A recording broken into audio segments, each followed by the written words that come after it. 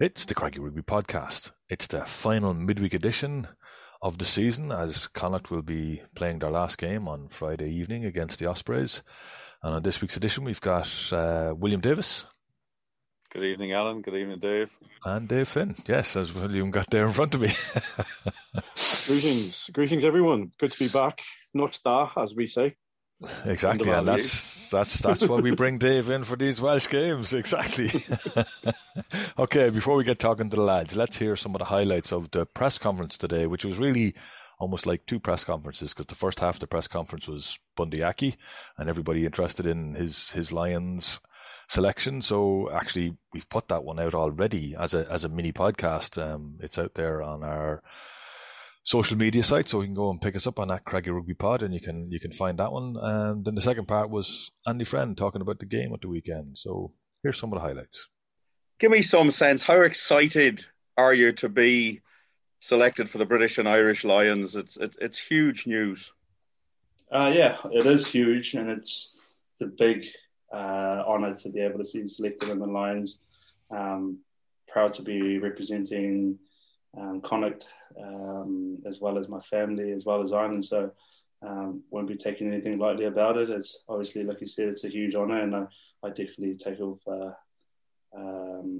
both hands anyway. And how exciting is it to take your partnership with Robbie Henshaw? It started at Connacht, it went into, it's obviously at Ireland. Now you're taking it to the Lions, potential to play together. Is that something that resonates with you? It's always good to have a guy that you've known for a very long time, to be able to be there. Robbie's a world-class player at the moment. He's playing unbelievable rugby, and to be able to know that he's been around the Lions tour before and he knows what it's like, and I'll be able to just feed off him and be able to learn just as much as I do with him in Ireland Cup. Watching you play together, there seems to be an understanding that's almost telepathic. It's almost like you know what he's going to do and he knows what you're going to do. Do you get that feeling when you're on the pitch? Yeah, I think that's the good thing about it. Like, even playing alongside all of our other midfielders in Ireland, they make a big emphasis of being able to have the cohesiveness as a group and as a team. And the good thing about playing alongside some of these players is that we know each other inside out so much that, we can go, as much as we know their family. Like, I know Robbie's family very well, and, the things that we talk about, it's not just always about rugby. We can do things off the pitch, which is, going out on Robbie's boat and just doing that, or playing a bit of music together, chilling together, having a coffee, just having a normal chit chat like anyone else would. You got to take time when you're with your partnerships or your friends, that you got to take time off rugby and just be able to just hang out as friends and be able to know each other a bit more than rugby. Because at the end of the day, when you put on a shirt together as a group and you know somebody that well in a team, you can trust them, going into the game. Whatever he does, you can trust him. You know each other so well that when something happens, you know what he's going to do, and it's just an instinct and a reaction to it. So it's good to have. Saturday night, another inconsistent performance, topped off with a bad-looking injury and a red card. How have you reviewed that now as you get ready for the last game of the season? Yeah, it wasn't pretty, was it? Listen, it started with that 32 seconds in with the frustration or the injury to Dennis, the disappointment for him. And then, it finished the other end of it with a lot of poor footy in the middle of it, with Abraham's red card. So just a really frustrating night at the office, William. We reviewed it like we do other games. We talked about the areas that had let us down. We also talked about the areas that I thought were good, namely I thought our more attack and defence was good. I thought our line-out was good. I thought defensively we were good, but that's where it finished. Attack-wise, we had way too many turnovers and errors. And, we needed to be much, much better. And how do you set up now for Friday? It's a game that it means fair bit to the Ospreys. They need to win this to stay in contention for top spot. Connacht Is there a danger that it's just you have to fulfill the fixture, or do you have to really put the boot down, especially as it's another home game and home form has been a bit of an issue? Yeah, I think it's a great test of where we're at, to be honest with you, William. The easy thing would be to say, well, it doesn't mean anything, but we've actually addressed that on the Monday. It means a hell of a lot because it's another opportunity for us to go out and represent our province and to put out a performance that we're proud of, and we certainly weren't proud of the one on Saturday night. So they're easy things to say. We'll hopefully sit there after the game on Friday night and say, yeah, well, we did that. We showed that tonight, and there was a lot of pride in the jersey, and it was a good performance. So that's certainly what we're chasing, and I do believe we've got a squad that can go and do that. And for the full press conference with all the questions that went to Bundy that we're able to put up and Andy all in one go, you can go to our Patreon page, patreon.com/CraggyRugby to hear the full press conference. You might have to pay a couple of bob for that, but hopefully you won't mind. You know, all this takes work, this information that we get, and all this takes a little bit of work. So if you don't mind giving us the price of a cup of coffee a month, we'd appreciate it. So we'll go straight into the big part of the press conference, which was the first part. And Bundee Aki, William, he was really engaging today and very focused, wasn't he? Yeah, he absolutely was. He doesn't do a media very often. I thought he was very interesting as well. He spoke really well about what this selection means to him and his family, and that's his family here and his family in New Zealand. And just, I suppose it's a mark of where he is in his career at 31. And he's well aware that this is a big honour and he's going to give it his best shot, but he's also going to, I think, maybe to learn a bit from it. That's why I asked him that question about what are you going to get out of this in terms of meeting up with different coaches, playing with players who are your opponents most of the time, which is the whole thing about the Lions tour, the whole oddity of it. He seems really, really ready for it. And I just thought it was very, very interesting what he said throughout. And I think he also understands that it's a big deal for Connacht to have a player selected. Yeah, I was going to say that to you. I think it's huge when you think about they get the ultimate treatment because it's seen as the ultimate prize for a player from these islands who's playing rugby in these islands, who's eligible to play for a country in these islands. It's going to be fascinating to see how he reacts to, being in that environment. Yeah, and I think it's the intensity of it. It has changed a little bit, but back in the amateur days, I've spoken to Gerald Davis about it a couple of times in his role in pro rugby, that it was the only chance that amateur players got to be professionals because they went off for months at a time to South Africa or New Zealand. There was only the two places really, although Australia was added when amateur rugby was still around. And you got to play and train every day, which was something that they didn't have. They still, no matter how hard they trained, they had to go to work and do their normal 9 to 5, or in case of many of the Welsh players, some of them had to go down the pit at 4 a.m. or 6 a.m. It was different. But I still think it's an interesting concept. I'm not sure how this tour is going to work without fans and without fans travelling from this part of the world. I was fortunate enough to go to South Africa in 2009 for the Lions tour. I was only there for one game and a test match, but it was fascinating to meet people for whom their whole rugby existence is based around Lions tours. They come home. These were mostly Welsh people. They come home and they start saving the first week they're back, and all they're doing is saving for the next Lions tour. They don't go to watch Wales, they don't go to watch a local team. Every spare penny, and then they take off to South Africa or New Zealand or Australia, and they are really dedicated to it. They are, and I met them back in New Zealand. It was one of the highlights of my rugby career. My rugby following was sitting in Eden Park for the 2005 Lions. Now the highlight was the kickoff. Everything after that was a bit of a disaster, as everyone knows from that tour. But that tour was amazing, and just the fans and the whole way people interacted with one another, and the way the people from the different countries interacted with one another. It was incredible to see everybody shouting for the same players, and players that you would normally despise because you didn't like playing against them. You were suddenly cheering for, and you wanted them to do well, and you're looking after them. And it's an incredible team. I can't think of a word that I want to put for it. It's a situation where you have fellas playing at the top of their game have another level to go to. I think Bundy referenced it a couple of times today, that there's another level that you can go to in our rugby that they don't get in New Zealand or anywhere else for that matter. And it's just fascinating to, as you say, I'm not that keen on this one because there's no fans, because it should be part of it. But the game has become so professional, I suppose it's just part of it. I'm sure the fans are going to follow it no matter what.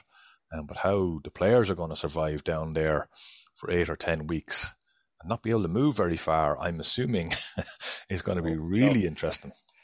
No, they're going to be in bubbles. It's going to be very tough and very different. But I suppose that they've got good at that. It was also interesting to discuss with the Robbie Henshaw thing. It's obvious they are very, very close. And he talked about the interaction between their families. They are joined at the hip. You can see it when they're playing. I said it to him. It's almost like you know what the other player is going to do, and they trust each other implicitly. And that must be in Warren Gatland's mind. If these guys can stay fit, play well, I need partnerships. I need players so that he's got a very short time to make all this work. And if you can pick your centres and say, that's my centre partnership, or it's my starting centre partnership, he might look at different options to bring players through off the bench during games.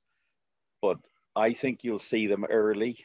I would hope against Japan on the 26th of June in Murrayfield as a starting point, and go from there.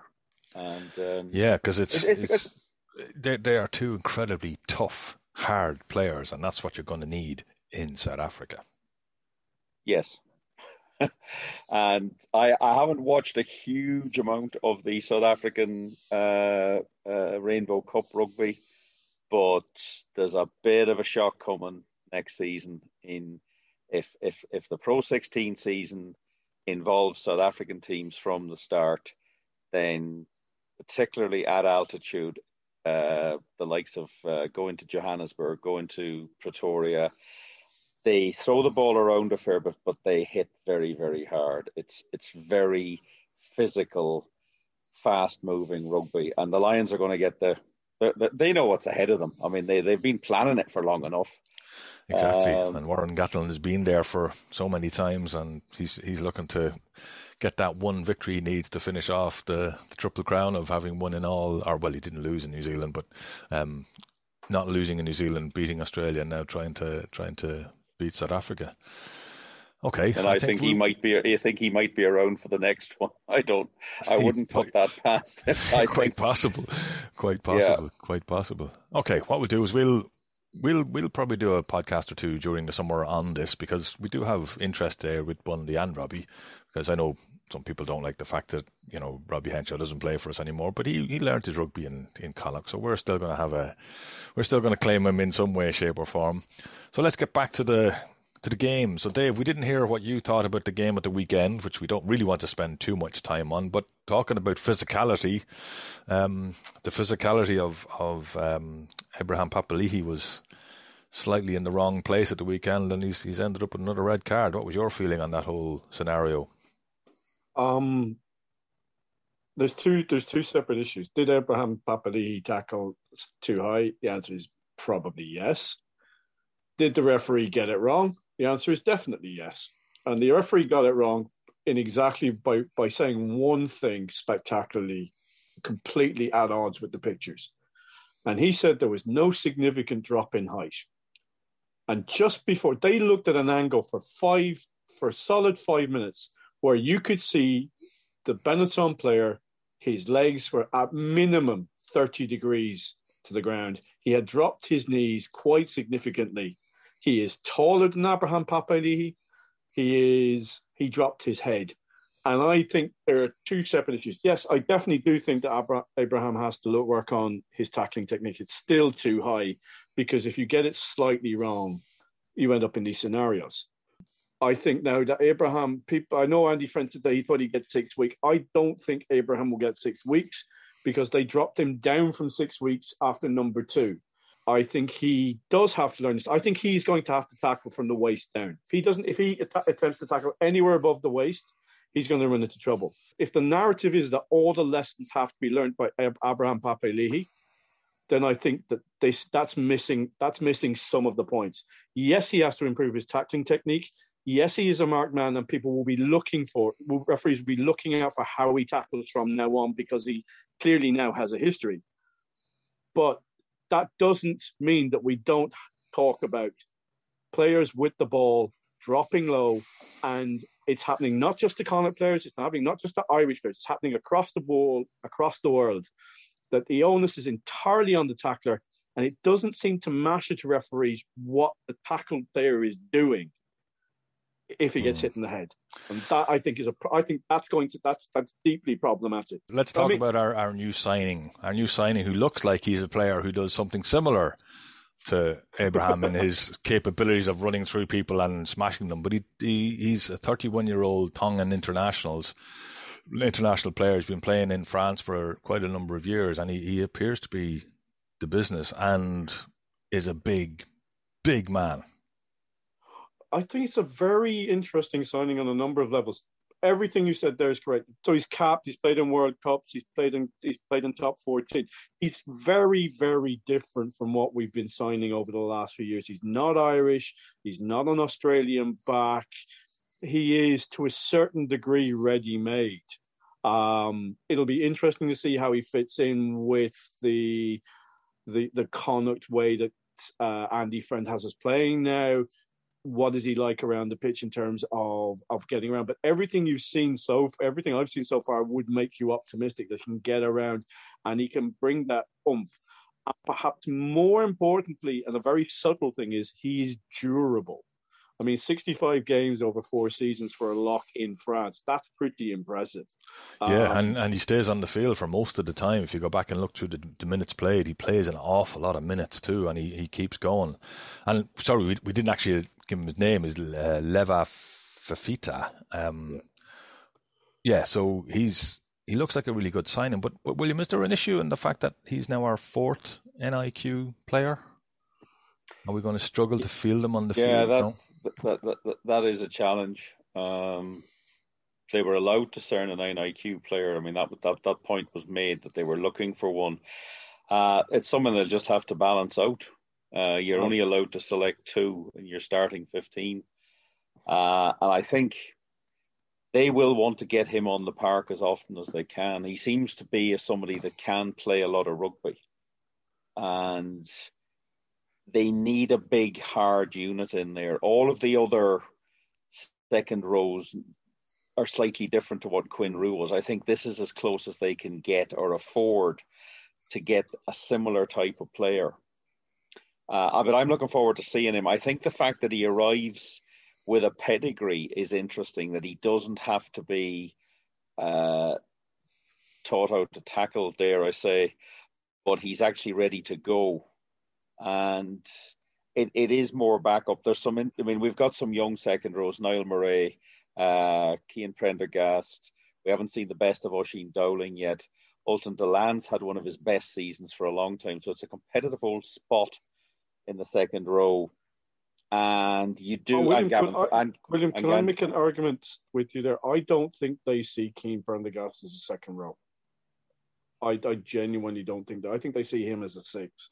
He does play. I mean, he's all his Eagles games have been in the second row, but he has never. I think they look at him as a 6, possibly an 8, but definitely not as a second row. Well, I think Paul Boyle will have something to say about him being an 8. A 6 is a possibility, but it's a place where a lot of injuries get handed out in the second row, and it tends to seem to go in cycles. We had a stage last season, this year, but last season, when we barely had a second row fit to play.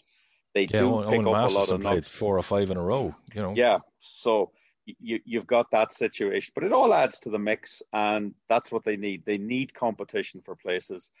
There's going to be less games next season by the looks of it. They could be playing 5 less matches a season now.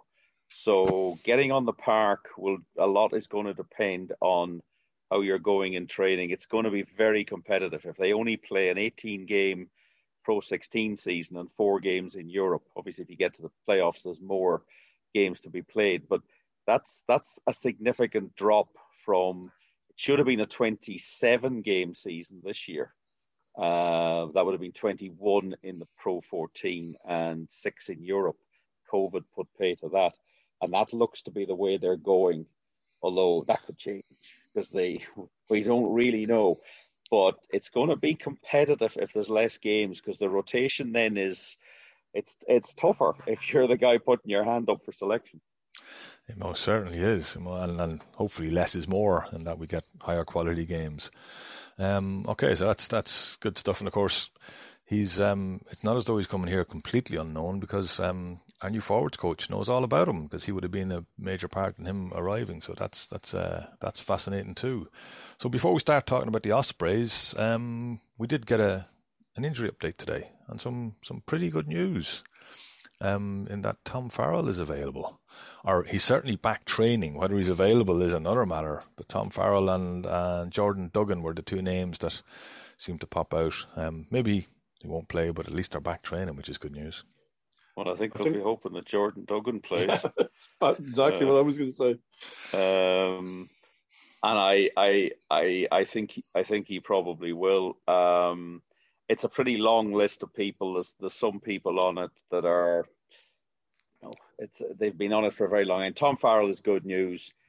We haven't discussed the fact that Dennis Buckley was badly injured in that game by an illegal. Okay, was it illegal? Because I just looked like it was. Yeah, and again, I'm back to certain things. I just was very. I just thought it was a very strange, 32 seconds in. But I mean, we need Jordan Duggan back because we had 4 different loose heads in scrums in that game, and it just seemed to get progressively worse. So we actually only had 3 because Dennis didn't manage to get into a scrum because he wasn't on the field long enough to get into a scrum. But the other 3, we did have 3 other players. Yeah. The thing about that was, Connacht didn't play the let's go to uncontested scrums, which they could have done. But that needed looking at, because you look at the slow-mo of it. He's off his feet. He's from the side. He's smashing. World Rugby has talked repeatedly about protecting the jackler. He didn't get protected. And I suppose 32 seconds, I think it'll be gone. But that was another option for the captain's challenge, to say, can we have a look at that? Something has happened there. But 32 seconds in the game is barely happening.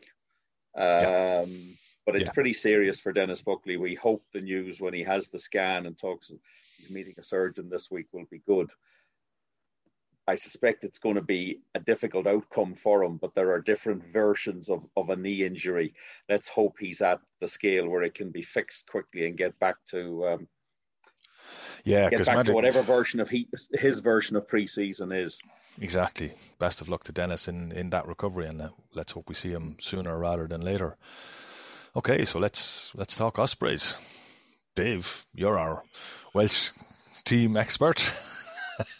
Well, I think.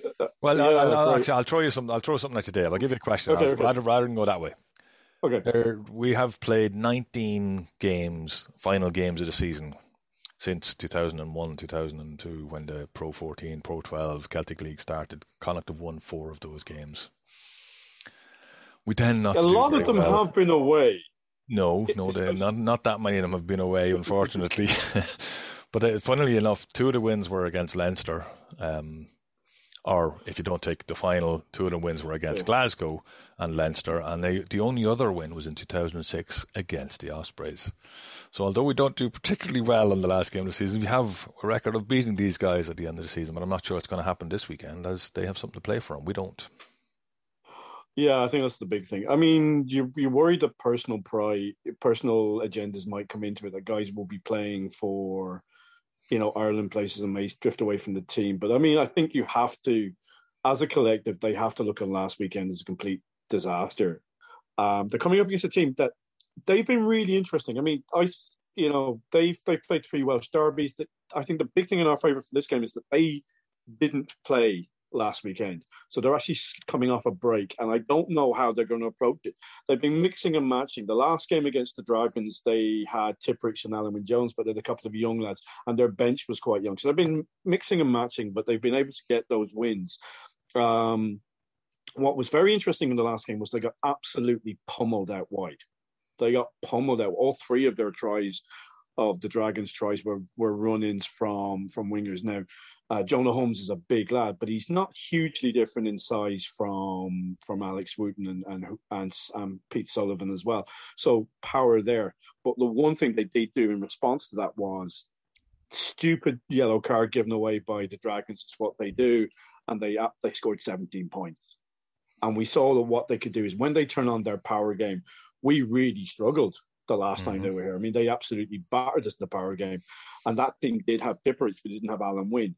Now, again, I think they may mix and match again. They've got some very experienced names and have some kids, but it may not be the same guys. So, they have flaws. They're if we can match, we have to keep our discipline. Our discipline has been hugely problematic the last few weeks. But again, it's just... How are we going to approach this? Is this the lads want to be on the beach, or is this a game where you're going to go, we'll go out and finish the season on a high, and we won't know that till the game starts? We won't, and of course, at this stage of the season, they can't get onto the beach unless it's a beach in Ireland. And looking at the forecast, I'm not sure there's too many beaches in Ireland that you'd want to be on at the moment. It looks like it could be showery with a southerly wind, 24 kilometres an hour, so it could be a bit of a wet, mucky occasion in the sports ground for the last day of the season, William. But this is a unique scenario in that this is the 3rd time we've previewed a home game against the Ospreys in the same season. When one game got called off, the other game we didn't do all that well in. And are we going to make it 3rd time lucky and get a home win that we need, just from a point of view of showing that we can win at home without a crowd? I think Andy Friend will demand a performance. Pretty obvious he's very angry. He was very blunt in his assessment of Abraham Papali'i today and the rest of the performance. I think he's fed up with people like me asking him, the only thing consistent about you is your inconsistency, and they're baffled by it. And it's something they haven't come to terms with. They've talked about it. They've obviously gone through loads of scenarios as to why it happens. But they don't want to finish up with this 5-game stretch of matches where they've gone away and won in Belfast, won in Limerick, and essentially failed to turn up at home to Leinster, being very poor in Treviso. And now the sort of Welsh side that if they turn it on, they were very impressive when they were here. They beat Connacht, as Dave says, up front, but then their backs caused a lot of problems. They ask a lot of questions defensively. You have to get your spacings and your positions right. So I'd be fascinated to see the team he picks, and he will want a performance. He won't want the end of the season to just drift away. But for the Ospreys, it's very simple. Get 5 points against Connacht, and that sets up your game at home to Benetton. Now, Benetton have to win that game to get into the final. So, Munster, I think, will get 5 points against Zebre in Italy. So they can get to 20. Glasgow can get to 20 if they beat Leinster in Dublin on Friday night. I'm not sure that's going to happen. So they're going to know where they are. And if the Ospreys really fancy this final, and that's maybe a big if, fly into Italy to play a South African team in June. Not sure, but they might have galvanised themselves for this, and they go, right, let's get 5 points in Galway. I think they'll come to play. They've nothing to. Both sides, in some ways, have nothing to lose. Connacht have nothing to play for, but the Ospreys really know that 4 points isn't going to get it done either. So, it's fascinating, and I hope it's a good end of season game. There's a few guys looking to get into the Welsh team. They've got internationals coming up in July. Would Alan Wynne-Jones turn up? No, that would be something else, wouldn't it? Has he been told by the Lions, listen, we need to see you on the park. You haven't played a lot of rugby recently. Mm-hmm. That would be some coup to have him in position in the sports ground on a Friday evening, even if he only toddles off the bench to do 20 minutes. I can imagine Gatland's face if Bundy tackles Alan Wynne. I'll tell you something Bundy said today, Dave. He's just he can't go out and not be Bundy. He won't. If he goes out and tries to protect himself, he'll get injured. The late hit penalty last week was typical Bundy. It was over enthusiastic. Yep, and that's he can't. No, I'd call that just stupid. But anyway.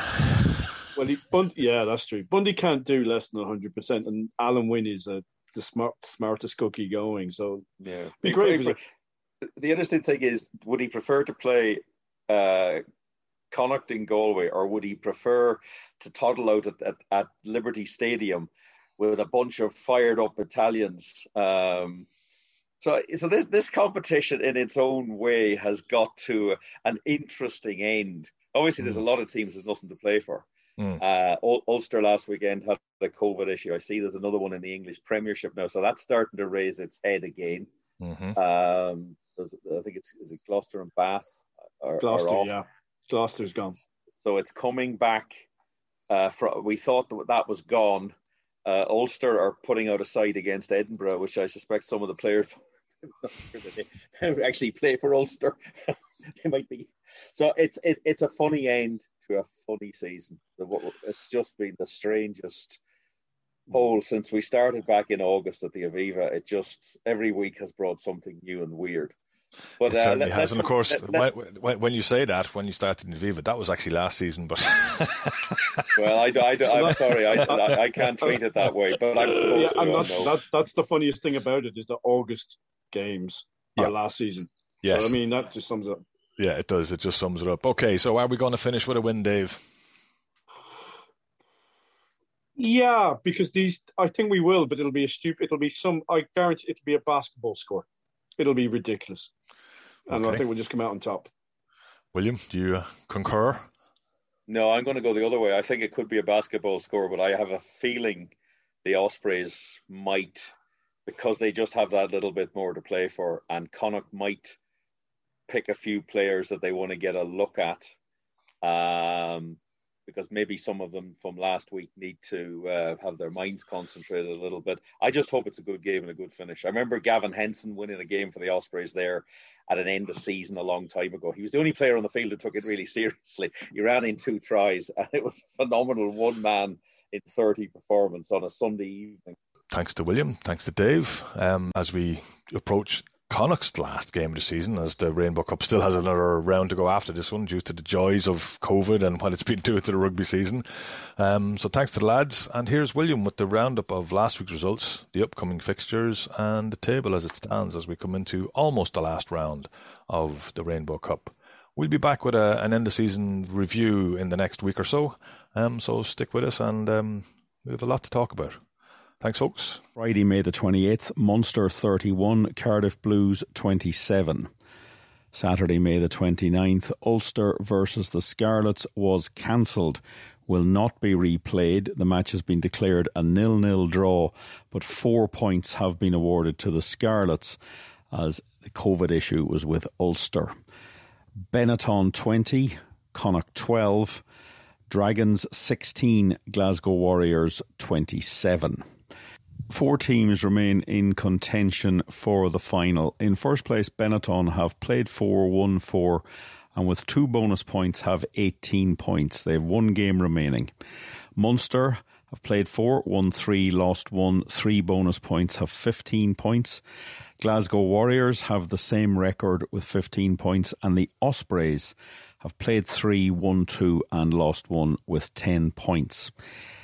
Benetton, with a win over the Ospreys in their final game, can get to 23 with a bonus point.